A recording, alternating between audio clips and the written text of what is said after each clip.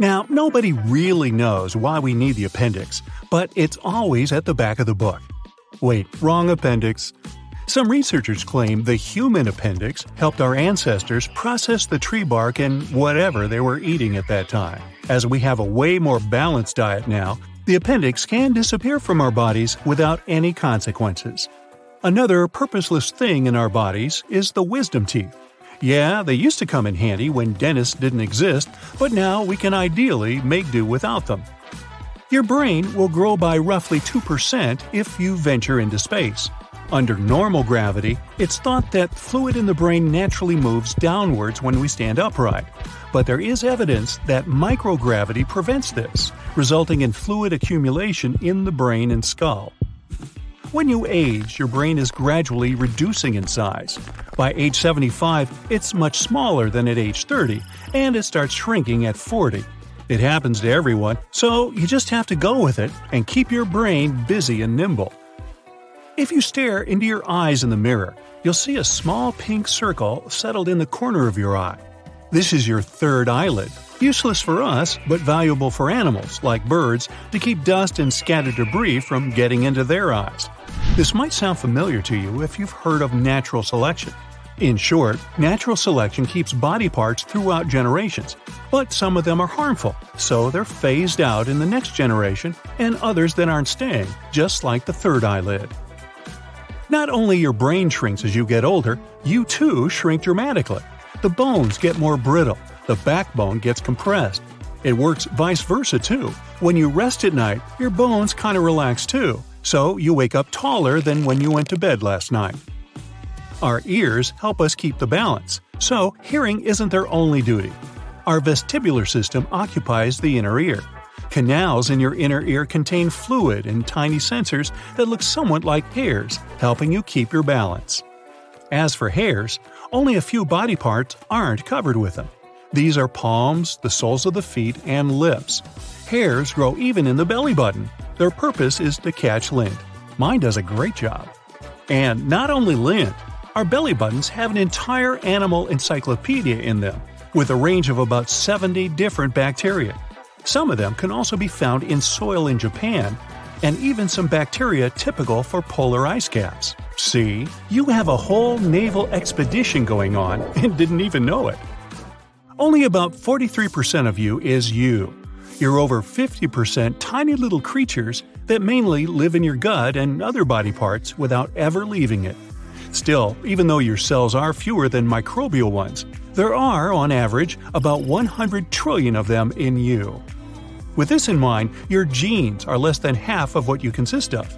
If you take all the microbes dwelling within your body and count their genes, it'll be anywhere from 2 to 20 million genes and their combinations. If you sleep, and I recommend that you do, it doesn't mean all of your body sleeps. In fact, sometimes your brain has to work even harder when you're asleep. It needs to process tons of information, and reports usually take time. One thing that indeed rests while you're sleeping is your nose. You won't smell anything nasty in your sleep. The thing is that your sense of smell deactivates at night. If there's some terrible smell in your bedroom, you won't even be bothered. Scientists used to believe we could distinguish around 10,000 smells. Nope. Recent research showed that people could indicate more than 1 trillion smells. We also remember them better than anything else, and odors can even evoke some distant memories. Meanwhile, our strongest and most emotional memories are usually fake. It's the way the central memory works. It gives us the confidence to believe everything we remember is real, even though we should be confident about fewer details. Now, you don't mind if I call you a mammal, do you? Well, among us mammals, only humans can always walk on 2 hind limbs and keep that posture for their entire lives. You may want to say that kangaroos or gorillas move in the same way, but kangaroos use their tail as a third leg, and gorillas use the help of their long arms to keep balance. Your bones take part in metabolism too. Since they mainly consist of calcium, when there's not enough of this element in your blood, bones start shedding it into the bloodstream, balancing your body.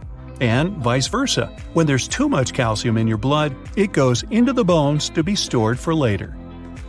Our height, shape of our body, and skin color depend a lot on where our ancestors used to live, but we can adapt to new conditions even within our lifespan. For example, if you move from the plains to the mountains, you'll eventually develop more red blood cells to compensate for the lack of oxygen. And naturally, if you drive from a colder climate to a hotter and sunnier one, your skin will change pigmentation slightly to adapt. Our lifespan is programmed within our cells. They constantly renew and divide, but they have a sort of internal timer that stops at some point. Some cells also stop reproducing sooner than others. On average, cells cease dividing when we reach the age of 100. If we find a way to trick ourselves into turning off the timer, we could potentially live forever. But we'd be a huge mass of wrinkles by then. Body fat acts as insulation material, energy reserve, and shock absorber. Your body sends the most fat into your waist region because that's where your internal organs are. If something happens to you, this layer of fat might as well protect those organs from serious damage. Your skull isn't a single bone. It consists of 22 different bones, many of which are fused to protect your brain. The mandible, or the lower jaw, is the only skull bone that's only attached to your head with connective tissues and muscles. This is what makes it so mobile. You can move it in any direction you like.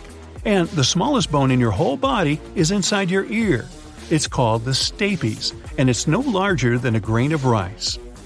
Some of the strongest muscles in your body aren't in your arms or legs, they're in your head. The masseter is the primary muscle responsible for chewing, and it needs to be the strongest for you to eat normally.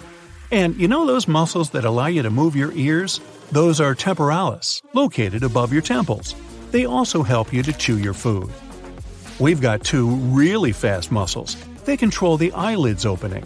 In fact, they're the fastest muscles in our body. Eyes are fragile and need protection. So, when the reflex is triggered, these muscles shut the eyes within less than a tenth of a second. We recognize only purple-blue, green-yellow, and yellow-red colors. Everything else is a combination of these three. It's impossible to calculate how many of these combinations the human eye sees, because every single person has slight vision differences. But it's about 1 million combinations on average. Your stomach has an impressive capacity, holding up to a half a gallon of liquids, a whole large bottle of Coke. It's pretty hard to estimate how much hard food you can squeeze into your stomach, since the food is processed with your teeth before it gets down there.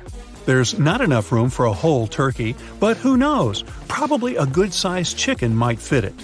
And hey, like my grandmother said, there's always room for ice cream. Now, show me where your stomach with all that cola, chicken, and ice cream is. If you're pointing at your tummy, nope, it's up there, hidden in between your ribs. Your tummy is full of intestines. That's it for today. So hey, if you pacified your curiosity, then give the video a like and share it with your friends. Or if you want more, just click on these videos and stay on the bright side.